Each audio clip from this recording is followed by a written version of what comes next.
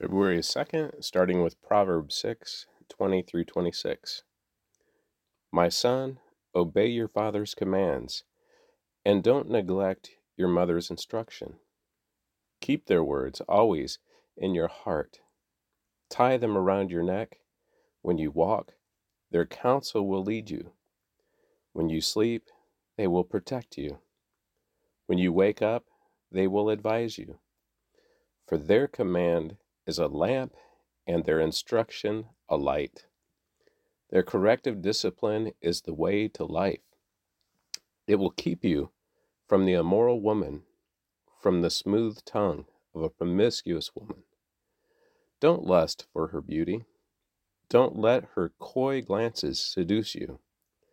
For a prostitute will bring you to poverty, but sleeping with another man's wife will cost you your life. Psalm 27, 1 through 6, a psalm of David. The Lord is my light and my salvation, so why should I be afraid? The Lord is my fortress, protecting me from danger, so why should I tremble? When evil people come to devour me, when my enemies and foes attack me, they will stumble and fall. Though a mighty army surrounds me, my heart will not be afraid. Even if I am attacked, I will remain confident. The one thing I ask of the Lord, the thing I seek most, is to live in the house of the Lord all the days of my life, delighting in the Lord's perfections and meditating in his temple. For he will conceal me there when troubles come. He will hide me in his sanctuary. He will place me out of reach on a high rock. Then I will hold my head high above my enemies who surround me. At his sanctuary I will offer sacrifices with shouts of joy, singing and praising the Lord with music. Matthew chapter 22, verses 1 through 33. Jesus also told them other parables. He said, the kingdom of heaven can be illustrated by the story of a king who prepared a great wedding feast for his son. When the banquet was ready, he sent his servants to notify those who were invited, but they all refused to come. So he sent other servants to tell them, the feast has been prepared. The bulls and fattened cattle have been killed, and everything is ready. Come to the banquet. But the guests he had invited ignored them and went their own way. One to his farm, another to his business. Others seized the messengers and insulted them and killed them. The king was furious, and he sent out his army to destroy the murderers and burn their town. And he said to his servants, the wedding feast is ready, and the guests I invited aren't worthy of the honor. Now go out to the street corners and invite everyone you see. So the servants brought in everyone they could find, good and bad alike, and the banquet hall was filled with guests. But when the king came in to meet the guests, he noticed a man who wasn't wearing the proper clothes for a wedding. Friend, he asked, how is it that you are here without wedding clothes? But the man had no reply. Then the king said to his aides, bind his hands and feet and throw him into the outer darkness, where there will be weeping and gnashing of teeth. For many are called, but few are chosen. Then the Pharisees met together to plot how to trap Jesus into saying something for which he could be arrested. They sent out some of their disciples, along with the supporters of Herod, to meet with him. Teacher, they said, we know how honest you are. You teach the way of God truthfully. You are impartial and don't play favorites. Now tell us what you think about this. Is it right to pay taxes to Caesar or not? But Jesus knew their evil motives. You hypocrites, he said, Why are you trying to trap me? Here, show me the coin used for the tax." When they handed him a Roman coin, he asked, "Whose picture and title are stamped on it?" "Caesar's," they replied. "Well then," he said, "give to Caesar what belongs to Caesar, and give to God what belongs to God." His reply amazed them, and they went away. That same day, Jesus was approached by some Sadducees, religious leaders who say there is no resurrection from the dead. They posed this question: "Teacher," Moses said, "if a man dies without children, his brother should marry the widow and have a child who will carry on the brother's name. Well, suppose there are 7 brothers.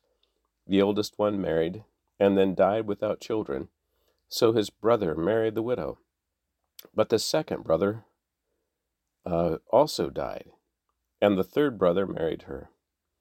This continued with all 7 of them. Last of all, the woman also died. So tell us, whose wife will she be in the resurrection? For all 7 were married to her." Jesus replied, "Your mistake is that you don't know the Scriptures, and you don't know the power of God. For when the dead rise, they will neither marry nor be given in marriage. In this respect, they will be like the angels in heaven. But now, as to whether there will be a resurrection of the dead, haven't you ever read about this in the Scriptures? Long after Abraham, Isaac, and Jacob had died, God said, 'I am God, the God of Abraham, the God of Isaac, and the God of Jacob.' So he is the God of the living, not the dead." When the crowds heard him, they were astounded at his teaching. Now, Exodus chapter 15, 19, through chapter 17, verse 7. When Pharaoh's horses, chariots, and charioteers rushed into the sea, the Lord brought the water crashing down on them. But the people of Israel had walked through the middle of the sea on dry ground. Then Miriam the prophet, Aaron's sister, took a tambourine and led all the women as they played their tambourines and danced. And Miriam sang this song: "Sing to the Lord, for he has triumphed gloriously. He has hurled both the horse and the rider into the sea." Then Moses led the people of Israel away from the Red Sea, and they moved out into the desert of Shur. They traveled in this desert for 3 days without finding any water. When they came to the oasis of Marah, the water was too bitter to drink, so they called the place Marah, which means bitter. The people complained and turned against Moses. "What are we going to drink?" they demanded. So Moses cried out to the Lord for help, and the Lord showed him a piece of wood. Moses threw it into the water, and this made the water good to drink. It was there at Marah that the Lord set before them the following decree as a standard to test their faithfulness to him. He said, "If you will listen carefully to the voice of the Lord your God, and do what is right in his sight, obeying his commands, and keeping all his decrees, then I will not make you suffer any of the diseases I sent on the Egyptians, for I am the Lord who heals you." After leaving Marah, the Israelites traveled on to the oasis of Elim, where they found 12 springs and 70 palm trees. They camped there beside the water. Then the whole community of Israel set out from Elim and journeyed into the wilderness of Sin, between Elim and Mount Sinai. They arrived there on the 15th day of the 2nd month, 1 month after leaving the land of Egypt. There, too, the whole community of Israel complained about Moses and Aaron. "If only the Lord had killed us back in Egypt," they moaned. "There we sat around pots filled with meat and ate all the bread we wanted. But now you have brought us out into the wilderness to starve us all to death." Then the Lord said to Moses, "Look, I'm going to rain down food from heaven for you. Each day the people can go out and pick up as much food as they need for that day. I will test them in this to see whether or not they will follow my instructions. On the sixth day, they will gather food, and when they prepare it, there will be twice as much as usual. So Moses and Aaron said to all the people of Israel, by evening you will realize it. It was the Lord who brought you out of the land of Egypt. In the morning you will see the glory of the Lord, because he has heard your complaints, which are against him, not against us. What have we done that you should complain about us? Then Moses added, the Lord will give you meat to eat in the evening and bread to satisfy you in the morning, for he has heard all your complaints against him. What have we done? Yes, your complaints are against the Lord, not against us. Then Moses said to Aaron, announce this to the entire community of Israel. Present yourselves before the Lord, for he has heard your complaining. And as Aaron spoke to the whole community of Israel, they looked out toward the wilderness. There they could see the awesome glory of the Lord in the cloud. Then the Lord said to Moses, I have heard the Israelites' complaints. Now tell them, in the evening you will have meat to eat, and in the morning you will have bread, all the bread you want. Then you will know that I am the Lord your God. That evening vast numbers of quail flew in and covered the camp, and the next morning the area around the camp was wet with dew.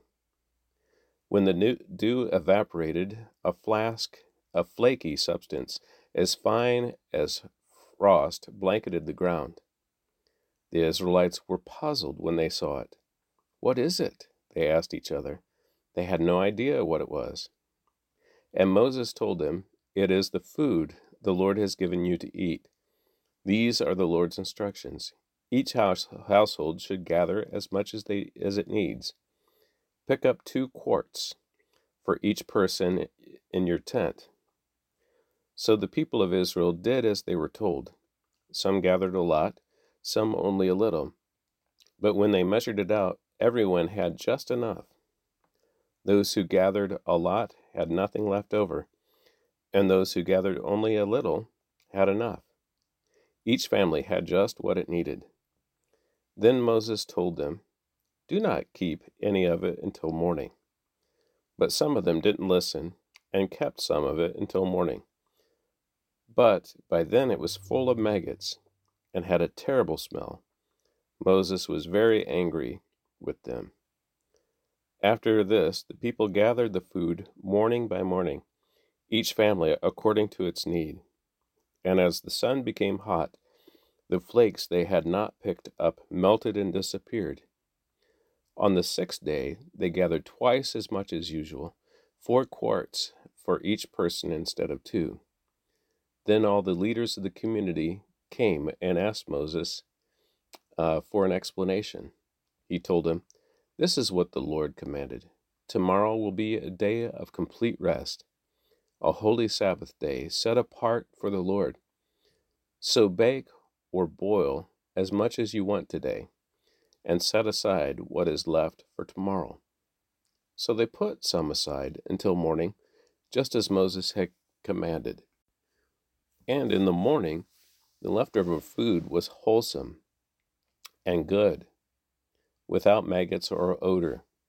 Moses said, eat this food today, for today is a Sabbath day dedicated to the Lord. There will be no food on the ground today. You may gather the food for 6 days, but the 7th day is a Sabbath. There will be no food on the ground that day. Some of the people went out anyway on the 7th day, but they found no food.